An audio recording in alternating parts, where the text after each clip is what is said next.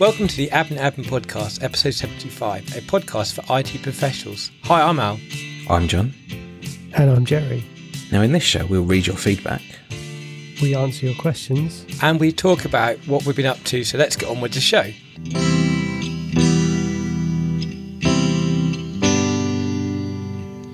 I'm back again on this episode. So last episode I was away, couldn't make it because I was actually away. I'm actually working away at the moment for one of our customers, which is quite an interesting project. Learning lots of things on it. Done a lot of coding on this project using Visual Code and PowerShell. I've always really find how that if you've got a project to learn or something to do, you can learn coding a lot better than just trying to make random programs kind of thing. So if you've got definitely. I am managing to get I've been writing like 300-400 line PowerShell module code because I needed to pull this information back from what I needed and then import it somewhere else and pulling it from two different sources. And it's all quite interesting trying to like work out how PowerShell compares stuff. If you've got two variables, arrays, I'm using arrays now, piping from one command to another.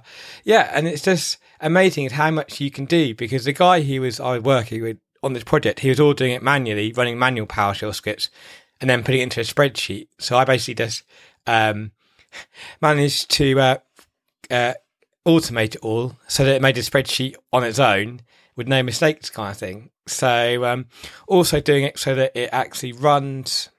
One of the things I was looking at the permissions, and with Windows, you get a thing called NTFS permissions. But the problem you have is that we wanted to look at what groups are being used, and they had like hundreds or thousands of folders, and I needed to go down to each folder to see if the permissions were inherited from above. So I wrote a little script which basically went into each of the folders by getting a get child item, which basically picks up, it looks at what directory's in there and then it goes inside each directory. So, and I was basically writing that to a SQL database so that I could actually pull the information back so that I could then run query on my database table so that I could see what the unique group names were. So, and interesting, I've been trying to find all these PCs out because the idea is we're going from one domain to another.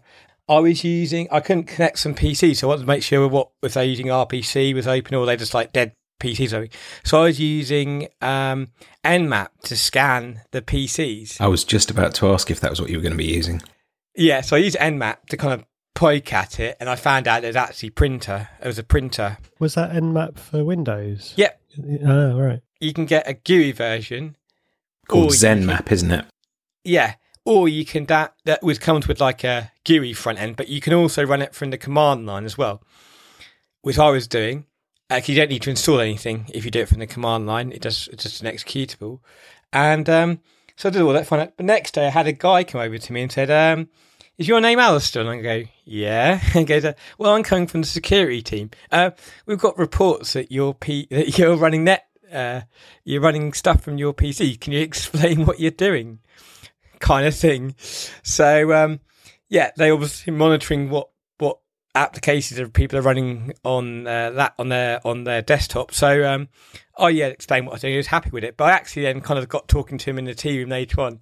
And I gave him the Darknet Diaries kind of podcast to listen to. So we kind of got a thing going between us. And I was saying, like, every time I see him, I'm not running anything bad today. I'm not running Metasploits or anything. It's all right. So as I recall, the Darknet Diaries episode you're talking about was the result of a post to Reddit where there was a guy that was talking about how he got caught on a red team test. And essentially it came down to the fact that somebody from accounts was running PowerShell on their machine that they never do. But the blue team were kind of keeping an eye on things to spot when stuff so spot on. I'll have to dig out the show, that specific show. When I showed it to him was the one where it was the guy who was in the marketing. He was a hacker, and they employed him to go into the marketing team to see if he could get into the network, and he's getting really frustrated about it. So yeah. So lots of coding with that. And then the other thing I've been doing is that is about Markdown and Nextcloud. So I've set my own Nextcloud instance up using Snap, which is really handy. And I think it's the Snap's auto update, because when I looked at it, it looks like I got the latest version at the moment of Nextcloud, or the current up-to-date version. So I'm guessing Snap's auto update, don't they? Or so I seem to recall hearing either Alan or Martin from the Ubuntu podcast saying that they update at something like 2:00 in the morning, or something like that. So there is a time that they do update, but yes, they automatically update. That's cool. So I basically did a Snap install on a DigitalOcean droplet, and it works fine. Got it working with Nextcloud, with Let's Encrypt, because what's happening was work basically blocked Google Drive and Dropbox, and I was just having a problem where I was not keeping any documentation. I was keeping some in Google Drive, some in Dropbox, some on my Linux box, some on my Windows document, and I had no kind of way of keeping them in sync, and I was doing different things for different staff doing. So I'm using Markdown now, and all my documentation using Microsoft Visio Code, which runs on Windows and on Linux. Mm-hmm. I think it runs on Mac as well. Yep. Yeah. So, and it's a Markdown thing, so you can split the screen in half, and you can write one side, and then on the other side, it will then produce a nice as you're going along. So it works really well. And you can put you can put snippets of code in it, so it looks nice and neat. So I can just, anything I do anything now, where before I was just writing it into a text document, now I've got it into a nice Markdown language. And I now sync those folders between all my 3 devices, my laptop, my home PC, my home laptop, and Nextcloud syncs it up perfectly. The other thing about Markdown is because it's basically ASCII. There's not binary files, and like a lot of document formats are. You can put it in your Git repository if you're using one, or your version control. So, but yeah, I can see how VS Code would be handy, having the split screen thing, and also with the Markdown as well in the Nextcloud. There's a Nextcloud plugin you can put in. And you can view your Nextcloud. I can go through the web browser, and you can go and edit them, and you can see them as they were in Markdown as a published kind of thing. Mm. And I'll put an example in the show notes of one I've actually worked on, a Markdown document, because I was dealing with something the other day where I was trying to compare CentOS to Ubuntu, because I was getting really confused about which one should I focus on. And I wrote a document, and some people in our Telegram group helped me update it and make sure it's okay. It's all basically what I think difference are between CentOS and Ubuntu. So I've got somewhere to go to if I need to work it out. 'Cause I couldn't find an actual document like that on the web I wanted. But now I really understand that they are quite the same. It's just that some of the commands are different, and the way they're different things are implemented. I often find myself trying to do apt install on a CentOS box. It just doesn't work. So a couple of things to kind of pull out of what you just said then. So like you, I've used Nextcloud predominantly for synchronizing things like SSH keys that I didn't want to turn up into something like Dropbox or Google Drive.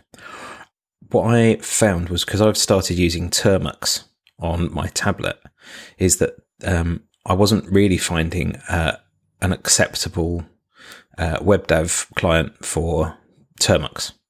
But what I did find was a program called SyncThing. And SyncThing is effectively a decentralized peer-to-peer file synchronization tool. I've used SyncThing. In fact, I had it set up on a few machines, and I think it needs updating on them and kind of resyncing and stuff. The main thing that I found was useful with it was that you don't need to synchronize everything to all the machines. So, like I share. So I pay for Dropbox Pro for all the photos and stuff that I take. So I've got they've just upgraded the Dropbox Pro from 1 gig to 2, from 1 terabyte to 2 terabytes. And if I was to try and synchronize that to my laptop, it would kill my laptop. But likewise, if I tried to synchronize it to my desktop, it would kill my desktop because I don't have 2 terabytes worth of storage space. So what I tend to do now is just selectively sync the directories that I want to pull down.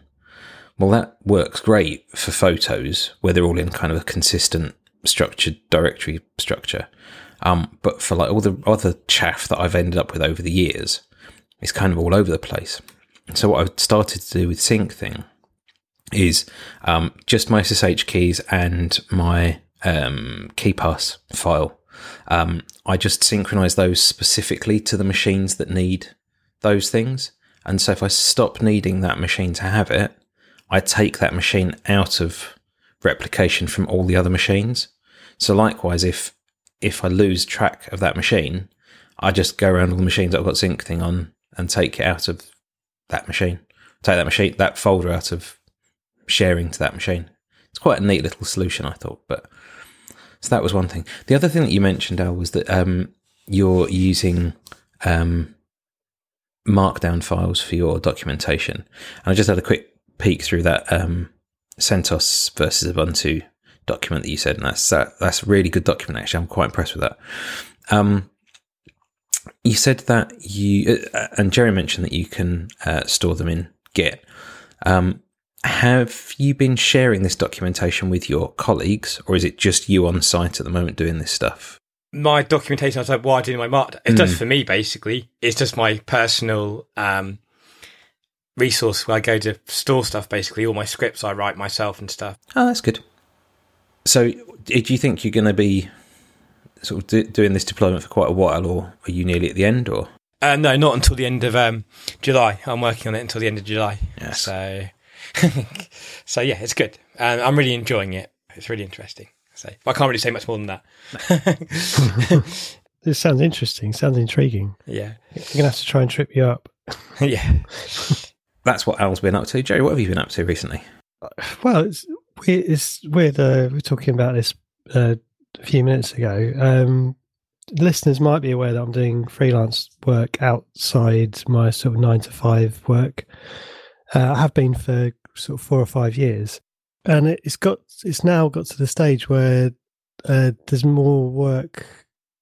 So I can't continue to do a job from 9 to 5, do a couple of hours on the train each way, and still keep all the clients happy. So I'm sort of experimenting with getting other people to do bits of work and get projects finished more on time than I have been, because clients have been quite understanding so far. But it'll be good to be a bit more to go in that direction a bit more, I think. So I've kind of been doing a bit of that sort of business management type stuff, which is interesting and feels extremely new and weird, to be honest. So how are you finding people to work with or for you? Well, I'm quite lucky. I mean, there's a friend of mine who I've known for since university, so 25 years. God, that's a long time. Isn't it just? Yeah. He's happens to be free at the moment, and he's got the skill set that this particular project needs, which is AWS stuff. So yeah, he's helping me out with that. And the nice thing about it is he's he basically taught me about infrastructure as code and that side of things. So once the code is there and written and working, I can learn from what he's done and hopefully replicate it or modify and replicate it on other projects and things. I think that'd be quite good. It's quite a good way of learning, to be honest. And yeah, that's that's kind of that side of things. It's kind of unexpected, so it's all a bit new. Fab. Other than that, I've been playing with Selenium. So I got into Selenium because the Wi-Fi on the train demands that you have to. No, it brings up a certain page. You have to click on a checkbox and then do something else. I think click on something else, and then it lets your IP out to the internet, basically.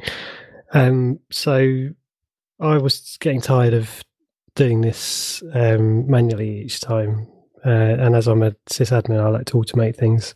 So I found a Firefox plugin which runs. It can record. You can basically give it a starting page, and you can record your actions in the browser, like clicking a button or putting a value in a text field and things like that. And then you can save it as what's called a side file, SIDE, Selenium IDE. It's basically a JSON file, I think, which describes your sort of browser journey. I think the user journey, or I think it's called in the trade. And then you can play that back in the browser. So doing this in the browser was also a bit fiddly. It's like you click on the plugin icon, you open the project, and you run your test, and then it's done. I was trying to get this. So yeah, I thought there must be a less gooey way of doing it, and there is. There's a Node.js app called Selenium Siderunner. So just recently, I got that working. Not particularly interesting. It's just about getting npm to do what you want it to, and then so I haven't actually tried it because I finished it off last night after I got off the train. But next time I go on the train, I should be able to run a command and get on the Wi-Fi without any user interaction. Nice. Achievement unlocked. But yeah, I can see how this could be relevant beyond, just not having to click through the train Wi-Fi thing. Automated browser testing and stuff. So what's the script language kind of? What does it look like, or is it not like a traditional sort of documentation script? To be honest, I haven't looked at it much, but I can just bring it up as we're talking. It's JSON. It writes out. You record the thing in the browser, and then it writes out as JSON. So you've got ID, version, name, URL, which is the starting URL, and then tests, and then like a list of commands. So checkbox, input, checkbox, basically arrays of JSON stuff. When you run it, you run it through the browser. So when you invoke it from the command line, it's got a notion of web drivers. So you've got drivers for Chrome, Firefox, also Edge as well, when I was looking last night. And then it comes up and Chrome has a thing saying your browser is being controlled by a remote app or something like that. Firefox is quite nice. It comes up with a little robot in the URL bar. It's quite funny. Or you can do it headless, so you don't open the browser at all. So this would obviously be useful for test-driven development, as we were talking about last episode, I think. You could put that into your deployment pipeline, maybe. Deploy something, test it using Selenium, and then if it passes, put it live. Nice. Sounds really good. Yeah, it sounds interesting. So I'd like to look at that a bit more. I was thinking as well, because I started my first sort of IT job was as a software tester as well. So it's kind of comes full circle almost. Is there another way as well? Is there something you can do to check what page has been updated, kind of thing? Because I just quickly I don't know if you can use this for this. What you just talked about, Joe, is that I managed to get my email server hacked. There was a vulnerability. It didn't hack it. They managed to. There's a problem with something cross script. Something or other, the cross-site scripting. Yeah, and someone managed to get in and basically change the config. But I noticed this quite a way, so I basically just applied the patch and fixed the patch what the people brought out. Is there how do people keep up to date? Because obviously, you don't update obviously this software by doing a apt-get update or whatever. Is there a way you could kind of point I don't know, something what checks daily. There's obviously like Zimbra or whatever produces a website what says, this is these are the current builds or whatever. Can you do it so that like a document, like something checks something, and then it if it changes, it emails you, kind of thing, so you can kind of keep up to date with this kind of thing? Yeah, I mean, I think it would depend on how you installed it in the first place. If it was a package, like a lot of times.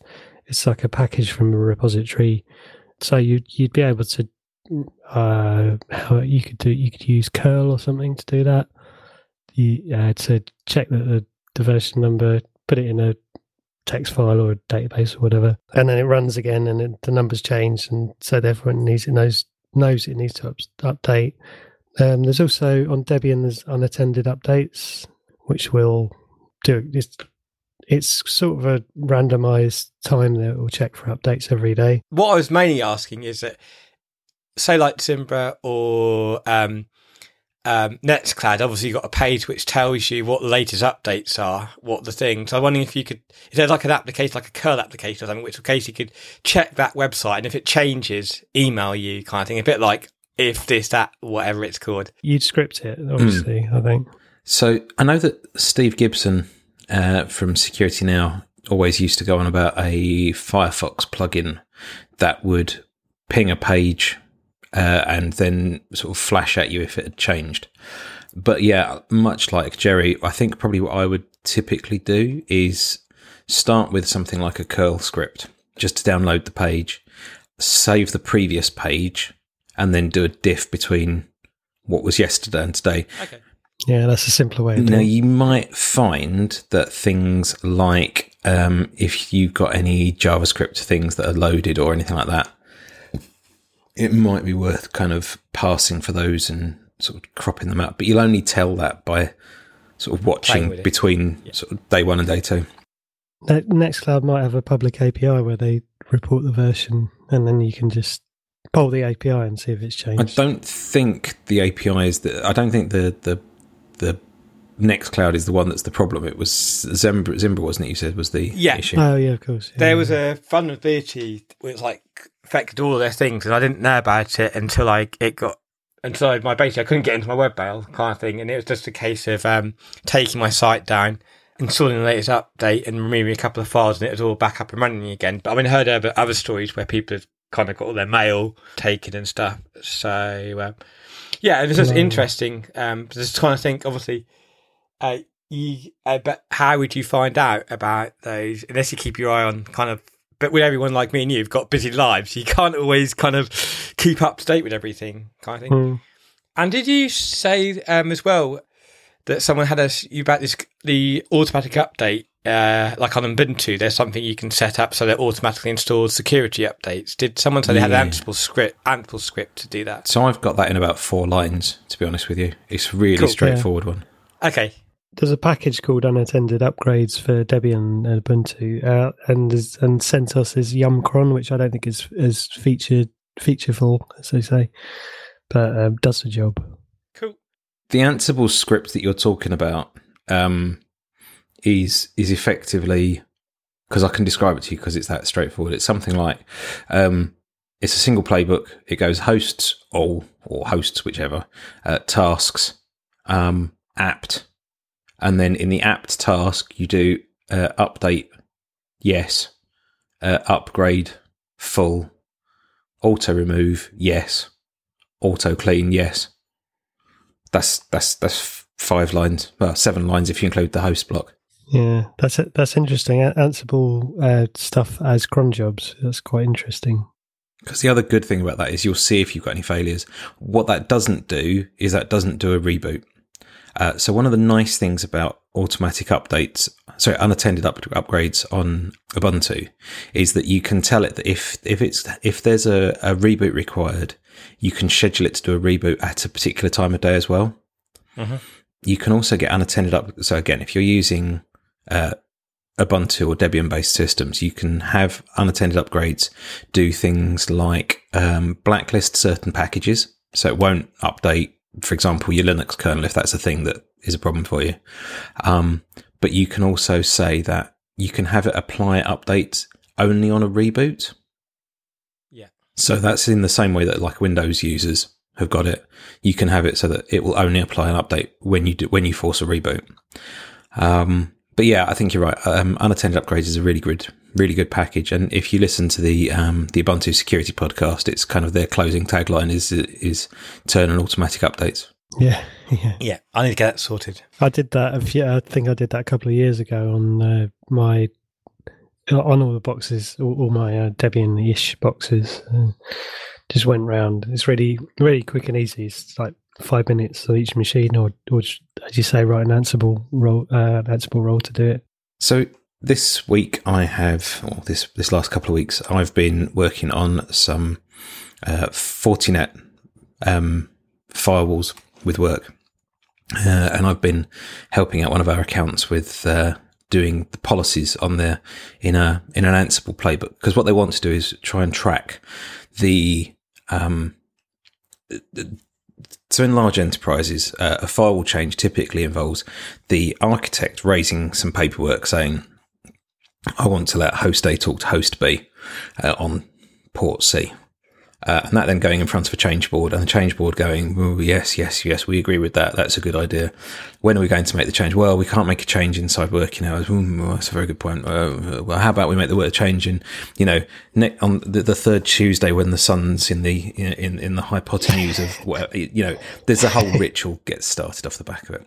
The third Sunday after Pentecost. Yeah. And, this particular account is desperate to start moving towards being a lot more agile and being able to make changes, during line of business, and being able to identify what's going on in those changes. We use Fortinet FortiGate firewalls on this particular account, and the playbook is. I think I've probably been working on the playbook itself for probably a good 4 weeks. Not solidly, but you hit a bug and then you have to rewrite it, and you have to bear in mind that a lot of the people that are going to be working on, whereas I said before, that the architect says, I want this firewall to talk from host A to host B and stuff like that. What we want to do is stop them from raising an Excel spreadsheet, writing out an Excel spreadsheet. I want this host to talk to this host on this port, submitting that to a firewall engineer, and a firewall engineer sitting there and dutifully transcribing that into their firewall product. And everyone's human. If I can interject, you can turn an Excel spreadsheet into a CSV file, and then you can do useful things with the CSV file. Except for the fact that Ansible CSV does not. If the CSV sheet is anything even remotely complicated, if the XLS is even remotely complicated, the CSV goes horribly wrong, and Ansible CSV can't handle it. And actually, getting people to understand how to write YAML files is quite easy to do. And if we're using YAML files, then you can track that using GitHub or GitLab or whatever. And so that then moves that change management cycle moves away from, let's all review this Excel spreadsheet to let's review the diff between the last thing and the current thing. So you still have your change management process, but when they hit implement, it gets pushed to the firewalls. Well, assuming all the rest of the pieces line up, which, I'm not involved in that, but in theory, the CI/CD pipeline at the point where they merge the pull request, or merge request, whichever platform it is they're using, should actually just push that straight onto all the firewalls. So I got the sign off from my boss because all the modules we're working with are open source. So I got the sign off from my boss yesterday, day before, to actually open source that lot. So between now and when this podcast goes out, I'm hoping that playbook should be. That role rather should be available for people to take a look at. Not to say that it's endorsed by my employer as something that they should be running on their environment, but as a template for looking at and potentially using. It's quite good. Use at your own risk. Absolutely, use at your own risk. The other thing that I've just started doing, and it's very, very early days, is I'm just starting to look at working with Terraform. So there's a bit of a fight going on between sort of various camps at work about which configuration and infrastructure tooling is best, and you've got the IaaS people saying Ansible because that's the product that they're using, and to be fair, I understand where they're coming from, and then you've got the PaaS people going, why would you use Ansible? Terraform, and being the hardcore geek that I am, I want to understand both products. and I want to understand where one wins out over the other. So hopefully in the next few days, I should start having some blog posts up about, my first steps with Ansible, with Terraform rather. So my first step with Terraform, and, this is what I did. This is how I did it. It's mostly going to be around IaaS stuff, because that's still predominantly the stuff that I'm working in. That's infrastructure as a service. So that's, you own everything from the operating system up, rather than PaaS, which is, you own everything from the application upwards, or function. You own the code that runs on top of the managed platform. Anyway, yeah. So there's, it's the IaaS stuff that I'm mostly working with. Yeah, I think Ansible has these modules which talk to cloud providers, but I think I probably said it before on the podcast. I think Terraform is there to give you an overall view of your infrastructure. So, for instance, on an AWS deployment, you might have a load balancer, a web server, database server, and all the gubbins, the associated stuff around it. Mm-hmm. That's what Terraform's really good at. Is it helps you to understand the relationships between those things. Yeah. So one of the things that I did see, kind of as a byproduct of this conversation at work, was that there is actually there's a talk from one of the HashiCon conventions, which has got a guy from the Ansible project and a guy from HashiCorp representing Terraform on stage, talking about, how you can work together. And actually, from the looks of things, at least recent versions of Ansible can actually trigger Terraform jobs. And although I don't think there are any Terraform provisioners for Ansible. No, there's a thing that I've used, but I haven't never used it in production, where you can. So with Terraform, you've got this notion of outputs. So you build your infrastructure, and you've got an output, and you can output various facts about what you've just built. So you can then either take that as just JSON output and use it as Ansible variables, or there's an Ansible, I think it's an Ansible provider, where you can sort of chain that to Ansible somehow.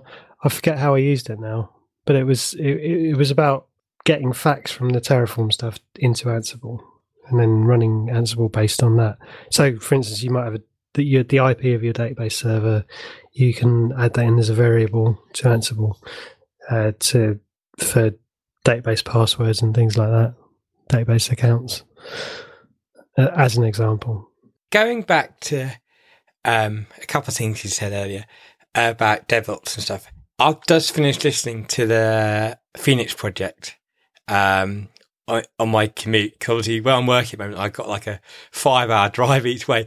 And so I'm obviously quite on top of my podcast. And yeah, and I'd really recommend listening to the Phoenix project if you haven't already listened to it. No, I've heard about it and I keep meaning to, and it sounds like I probably should. It's really good. I think you've read it, haven't you, John? Or listened to it? Yeah, I've read it. Yeah, it's really good. So anyone got any recommendations for audiobooks for me? Yeah, let me know, because I'm getting to the bottom of my list of podcasts to listen to. I've got so many podcasts to listen to, and I've been listening to quite a few new ones as well. So I get too much input as well if I listen to too many podcasts. So you need to zone out. I have actually started listening to music as well now, as well as podcasts, which I never used to do. Firstly, it was all music, and then it was all podcasts. Now it's a kind of mixture of the two, which means less time for podcasts and no time for audiobooks, unfortunately. I've started picking up podcasts that are not about technology. So they're just, either talking heads talking about stuff, or they're talking about, it might be technical things, but not IT technical.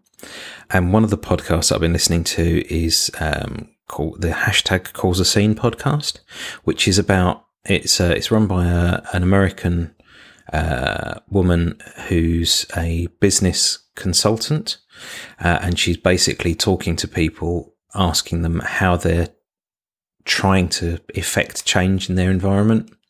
So that's quite a good podcast. it is a little bit American centric. So there's a lot of talking about, because she's originally I think it's an African woman by descent. So she's approaching things from a certain viewpoint, which obviously I don't get all of it, because obviously as you may or may not be able to tell from, my voice, I'm a white man from the UK. So it's not, my viewpoint doesn't match with hers. And a lot of the experiences she's had have been quite different naturally from mine. So, but having been sort of an organizer of a conference in the past, I was quite conscious at the time that, I needed to start understanding more sort of viewpoints on sort of how the world outside my bubble is. And I think this podcast is a really good, it's not necessarily the whole picture, but it's a very good starting point in the picture. And it's, if you're at all interested in diversity in any way, shape or form, it's a really good podcast to listen to. I've always listened to podcasts outside of tech. And yeah, like you're saying, a lot of them are American, and I don't know if it's just me getting older, or if sort of international things are changing. But the more the more time goes on, the more you just think America's a bit weird. Cue the really bad feedback from our audience. Fantastic. Well, I don't know how many American listeners we've got. I don't think you're weird. I just think you're different. Like everyone, because you're thousands of miles away geographically from me, and then you're, by definition, you're going to have different experiences and things like that. So, but that said, a lot of the podcasts, when I started listening to podcasts, were American. So a lot of them are still. But it's good. So they say that you should always seek out different points of view. Anyway, it's like you should read the Daily Mail from time to time. So that'll get us another load of emails. But I agree. If any of you want to write in and recommend books that we should be reading, or audiobooks that Al should be listening to, or Jerry should be listening to on their journeys in, so one of the things I discovered, so obviously we flew last show without Al, and I discovered partway through the recording process that I'd been providing the wrong email address all the way through. So Al very generously sort of at the last minute had to step up and amend the email address. So our email address could be either show@adminadminpodcast.co.uk, or what's the other one, Al? The real one? Mail at mail at adminadminpodcast.co.uk. Not MALE. Yeah. Don't know. I'm got to write another one. But yeah, so those two, and potentially now those three email addresses will all arrive with us. But yeah, so if you've got any recommendations, please do send them in. Yeah, we want to talk about. I mean, the main thing we're going to talk about tonight is about Al in our Telegram group was asking a question, wasn't it, about high availability of a VM or something, wasn't it? And then we were going backwards and forwards on the Telegram. We thought it might be easier just to kind of talk about it on the podcast. Yeah, so I think this comes out of obviously a couple of shows back. We said we wanted to start doing Q&A, and we invited people to contact us. In the last show, we had a Q&A, and we've added this to the Q&A list. So Al writes, in the scenario, we have a CentOS 7 guest VM on a single ESXi host with no vCenter or HA, and it's located at a customer site. Customer connects to a friendly URL via a web browser, which is mapped via an A record to a static IP. Solution works well, but has several points of failure, as this CentOS 7 server runs obviously on a non-HA ESXi host, as well as the fact that the customer has a single internet feed. If we wanted to make this highly available either on-site or via AWS and Azure, how would you go about doing this whilst also keeping it secure? The main components are an Apache web server running PHP with a MySQL backend. How would you go about breaking these up into either individual VMs, i.e. multiple web servers and separate PHP and database servers? I would imagine that you would then also require a front-end load balancer or reverse proxy.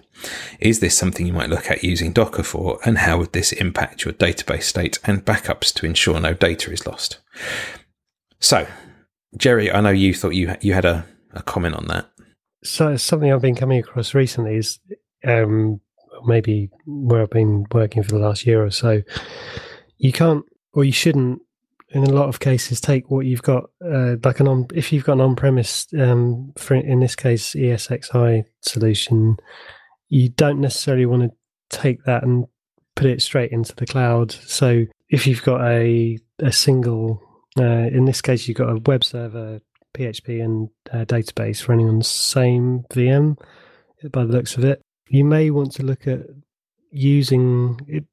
It depends on a few variables, like how much money do you want to spend on it, and how much do you want to invest in the developing the solution, as opposed to just getting it up and running.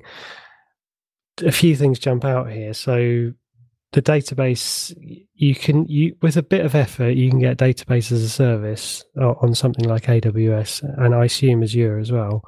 So the way I would do it is write some Terraform code to define a database. On AWS, it's called RDS. You can make it MySQL, MariaDB compatible. You can give it certain parameters and so on. For high availability, the way you do that is called an auto-scaling group in AWS. That's the only provider I've had experience with, but I'm sure you could do it with others. In fact, a client of mine's looking at doing it manually using DigitalOcean, because DigitalOcean doesn't have any of that stuff, because it's a lot simpler. So what you do, an auto-scaling group is basically designed to start up new servers based on load. So you can look at CPU, memory usage, and things like that. What you can do, though, is have an auto-scaling group of one, or two. You could have two, and then use spot instances or something. That's another story. And then in front of that, you have a load balancer. So again, a load balancer in AWS is just a set of parameters. Behind the scenes, it's an EC2 instance. It's a VM like anything else, but it only gives you certain parameters. So using some infrastructure as code stuff, you can tie the instance and the load balancer and the RDS together to give you effectively a cloudy, highly available thing. So that's how I do it. You might want to split out the PHP server as well. Again, if you got the money to do that, to pay for that extra server, or again the time to invest in containerizing it and putting it into the container service. So that's how I do it. Any questions? So I think it's all down to cost of what the customer expects, especially with smaller customers, which I'm guessing is not. It's more of what Al's dealing with. Is what can they tolerate for their service to be down? Does it have? Because the main question is does that server need to be on site? So I'm guessing we'll probably find out that's a server on site somewhere. Is there a reason why is that on site? Is it because it's like a manufacturing plant and it's got to be there and it's got connecting to an old AS400 server or something? Well, it says either on site or via AWS Azure. Yeah. So you've got to work out what do you want to defend against, of what parts. You've got one bit if you've got the actual application and your database. Then you've got to think about if it's on site, you've got to have multiple internet connections, because what happens if one goes down? If you've got to think about where's the firewalls. If you're going to have multiple firewalls, because if you've got one firewall, then that's a single point of failure. Then you've got to think about how you load balance between the two public IP addresses you've got there for two different providers. Then obviously you've got to look at that load balancing then between two web servers. And then obviously if it's on site, you've got to then look at clustering your MS SQL. But if these are all VMs, you then got to think about, hang on a minute, you've got to think about the underlying technology. If you've got multiple hosts, it's sitting on VMware, KVM, SAN storage, shared storage. So obviously it can get quite expensive. And then you just need to write down a list of all the things which you think what you can say. And then you can say to business, right, what do you want to protect against? It says by the looks of it, the requirement is high availability, and that's it.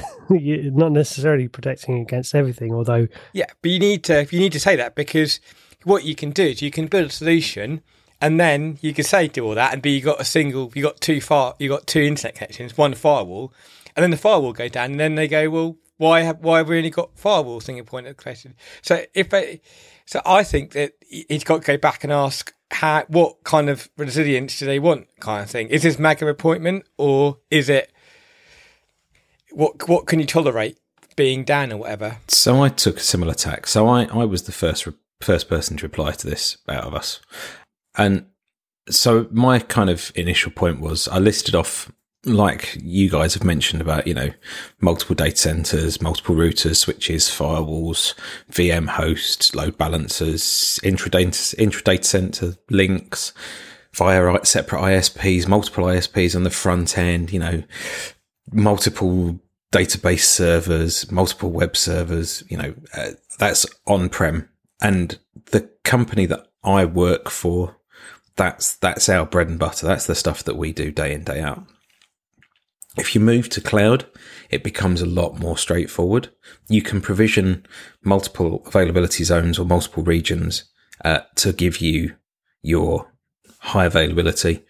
You can consume cloud database servers like Jerry mentioned, which will automatically replicate the data between the availability zones as well. And if you're using fully cloud stuff, then you can also consume the platform as a service stuff rather than managing and hosting your web servers and stuff on the infrastructure. So you're taking away part of your infrastructure work as well. That then gives you your availability to scale horizontally. And as Jerry mentioned as well, cloud load balancer.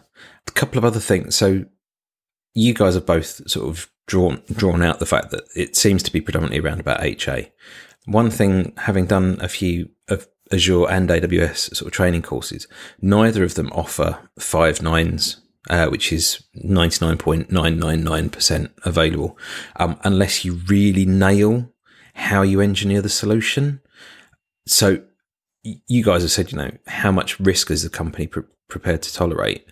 My response was, are you basically just trying to ensure that somebody doesn't trip over your network cable?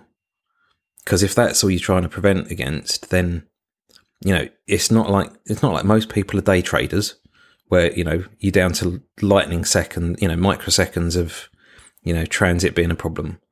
Realistically, mostly what you're looking for is your mean time to restore service and how far back are you going to be on that? So is it just going to be that realistically all you need is a really good backup service? But the other question that I was asking, and this was around, why is that host currently on premise? Is it purely just because it's been there forever? Or is it because it needs to be very secure? So is it in like a locked rack in a, 3 foot thick walled comms room, in the middle of your building?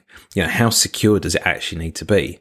And if it just needs to be, TLS and HTTPS, well, you can host that in the cloud without too much of a problem. But if it needs to be really secure, you need to start looking at, having some sort of key management system on-prem, perhaps at your head office or something like that then authenticates your cloud servers to actually even be able to boot in the first place. But that then gets exceptionally expensive. I think I remember looking at one product and it was like £500,000 just for the key management system. The other thing that I said might help was to look into how dynamic the content was. So if it's a relatively static amount of data that's being produced, then perhaps just having a web cache can to sort of reduce your processing time, or even just storing your updated data on several machines. So that if you do lose your central processing, your PHP bit, then your front end can keep running and keep serving the static content, perhaps directing to oops, we currently have a problem page when it doesn't work. And you could look at if it's really kind of, you could use just your something like an Nginx web cache for the bulk of your work, and then perhaps use something like AWS Lambda or something like that for the content changes.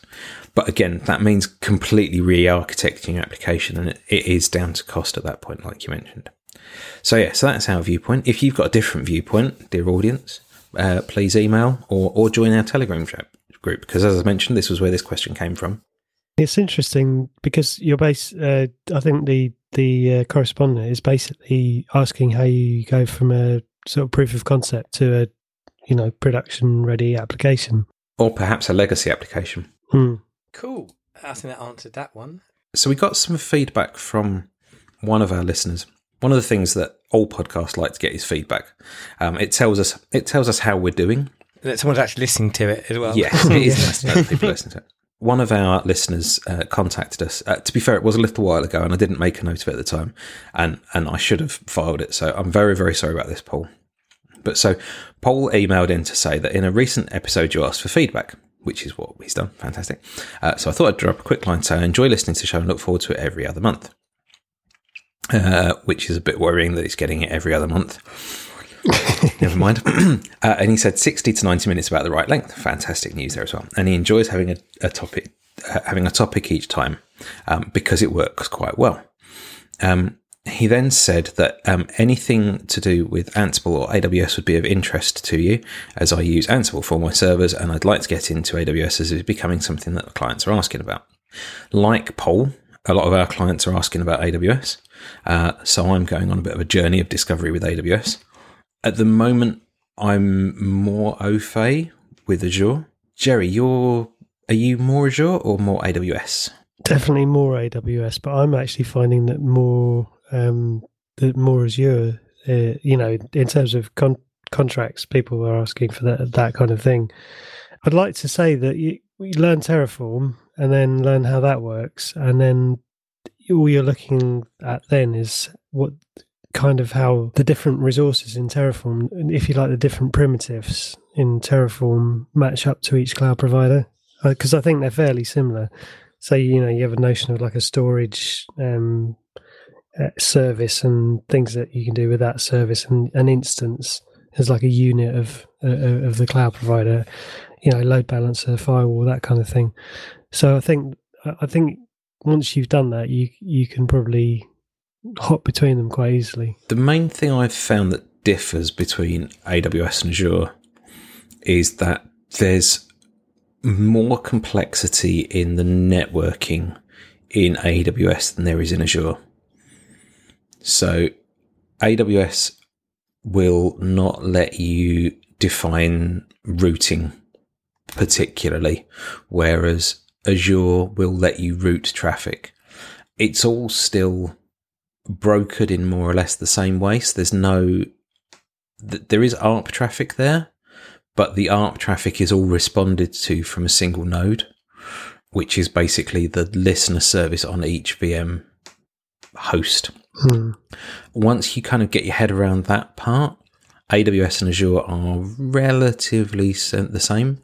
I find that the web interface for Azure is better, but you get more flexibility from AWS. But realistically, mostly what we're looking at is kind of understanding how to provision stuff in there. Because once the infrastructure's up, an Ubuntu box on Azure works the same as an Ubuntu box on AWS, works the same as an Ubuntu box on VMware. So if you're used to that, you're used to that.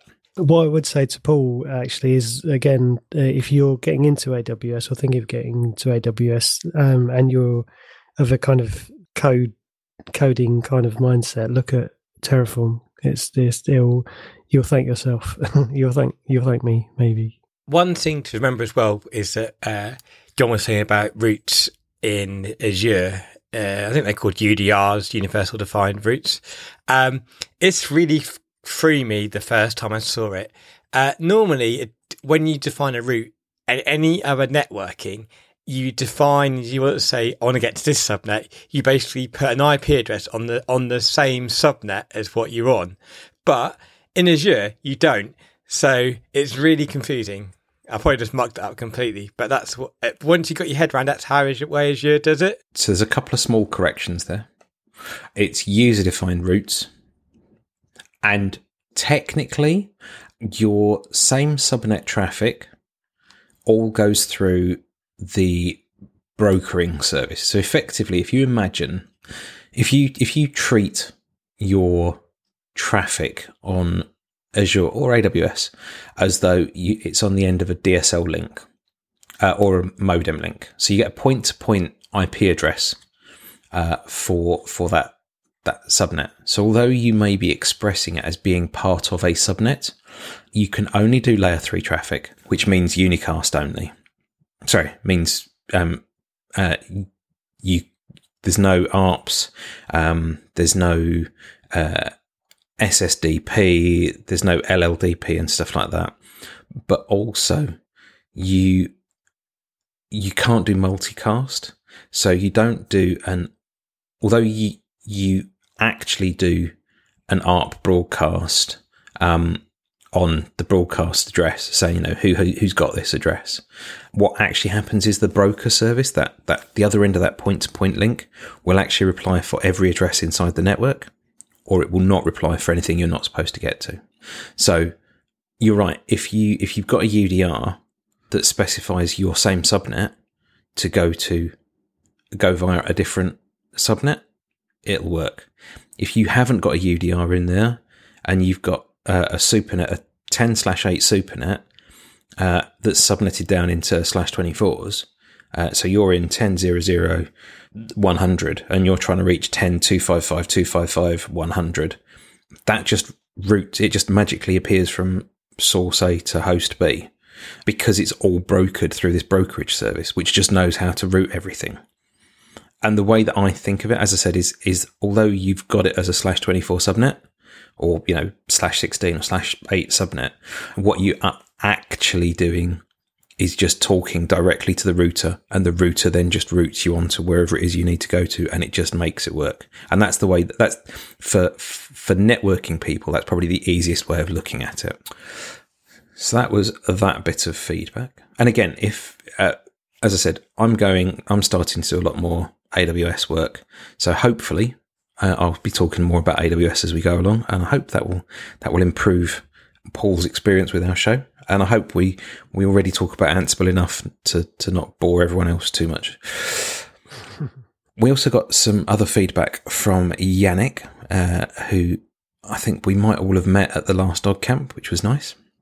And in that he said, in episode 73, John talked about the difficulties he had with certbot and some exotic architecture. Here at work, we also had to figure out a way to secure many websites hosted on various kinds of servers and running on a variety of operating systems. The best solution we came up with was to use Nginx as a reverse proxy. That proxy handles the TLS part, and it's the only place our certificates are located. It exposes the well-known directory and redirects traffic to the proper servers. If we need to add or remove ciphers for security reasons, all of our websites are protected at once. And he then goes into how he uses wildcard certificates for the company's domain. And each time we need to use a new subdomain, we create it in our DNS and point to the reverse proxy. So yeah, that's a really good way of doing things. There is more content there, which I've cropped down. As Al mentioned, we are running a little bit over the hour already. So yeah, I've used a similar setup on my home hosting stuff. So I front everything on an Nginx box, and I do all my Let's Encrypt on there. And yeah, it's a good pattern. The only thing that I will say is if you are terminating your TLS at your Nginx box at the front, and you then are doing plain HTTP traffic from that front node to your back nodes, that gives if you had an attacker that you were worried about, that gives them access to actually be able to inspect your traffic if they can somehow get in behind the Nginx box. What you might be better off doing, if you're not already doing, is doing HTTPS from your Nginx box to your web servers. And actually looking through the email, he does mention that the traffic is forwarded over HTTP so we can reduce the load on the web servers. Google did a study a few years back about how much the web traffic gets increased by going to TLS. And on the whole, it was found to be relatively negligible, particularly if you've got any sort of recent processor that's got onboard hashing and encryption functions on the CPUs. that can massively decrease your workload on there anyway. But yeah, I understand that. So you could have it so that you got internal certificates, an internal CA, because you could kind of do it so you haven't got to worry about buying certificate or anything. You could run your and then you could obviously get your front end and your back end to trust that certificate, and it doesn't really matter that no one externally. There is, however, a counterpoint to that as well, which is if you are using any sort of intrusion protection system or web application framework, web application firewall, web application firewall, that needs to be able to actually see the content of the traffic that it's receiving, which Yannick doesn't go into on that.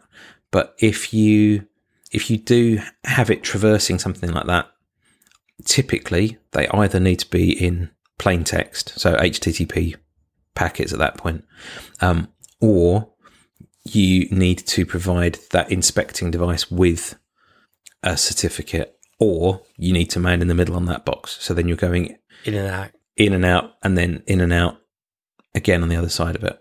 So potentially you're encrypting and decrypting 3 times, which again might not be good, particularly if you're like a day trader or something like that. So there's a few different viewpoints there. It mentions moving architecture from one architecture to another without having to worry about certificates or encryption. I would accept that is a useful thing to have, but I would say that if you are using that, no, I won't go down that route. Yeah, it's. I mean, the email is quite a long one, to be fair, and it's a really good email and it's very well researched. Unfortunately, we've had to crop it quite short, so I'm sorry about that, Yannick. Maybe we can talk about it next time. Maybe we can. That's a good idea. Yeah. Maybe Yannick will have some feedback for our feedback. Oh dear. It's almost getting to Inception, isn't it? Okay, so I think we're about at the end. So yeah, thanks Dave again for doing your audio production. Much appreciated, as normal. You rock, Dave. Thanks. You really do. And he's also, he surprised us a little bit last time because whereas in the past, you know, we get our audio to him and he's sort of taken not a long time, because it's not a long time. Goodness gracious, if I was trying to do this, it would be dreadful. But you know, it would take sort of, you know, a few days, maybe a week or so. And this time he turned it around in almost sort of, I think it was 48 hours, and it was okay. That was unexpected, and we sort of suddenly had. I think one of our Telegram people mentioned that we had 2 shows in 1 month, and they were a bit shocked about that. So, but yeah, so Dave has improved what was already an A game to an A+ game. So Dave's awesome, and I can't recommend his other endeavours any higher. So. Have a look for The Love Bug on Twitter, or Mastodon, or you know, wherever you find good technical people. That's pretty much where Dave is. Talking of Dave, he's also a Patreon backer for the show. So we've got a list of Patreons we need to mention because they contribute $1 or more. It's $1 or more, I think. So. And we've got a new one. So that's so we'd like to thank this episode Andamo, Yannick, Dave, and Mike. Ooh. Thank you very much, guys. That's brilliant. Thank you very much. We got 4 now. Woohoo. Yeah. So in our previous shows, we've been mentioning Foss Talk Live. As we record this right now, Foss Talk Live, I think, is probably about over. But I would like to mention that OggCamp is going to be on Saturday, the October the 19th, and Sunday, October the 20th, 2019 in Manchester. Hopefully by the time you hear this podcast, the tickets will be out and you should be getting yours to come and meet many fine individuals, including, I hope, the 3 of us. Get them while they're hot. Absolutely. Yeah, I'll be there definitely for the whole 4 days. Yeah. I'm not sure if I'm going to be there on the Friday or the Monday because Manchester's relatively close to where I live, but I should be there on at least the Saturday with my boy, and hopefully on the Sunday by myself. So I'm looking forward to that. Nice. Cool. Okay, and thank you everyone for listening, I'm guessing, and we'll hopefully speak to everyone soon. Bye for now. Until the next time. Bye. Bye.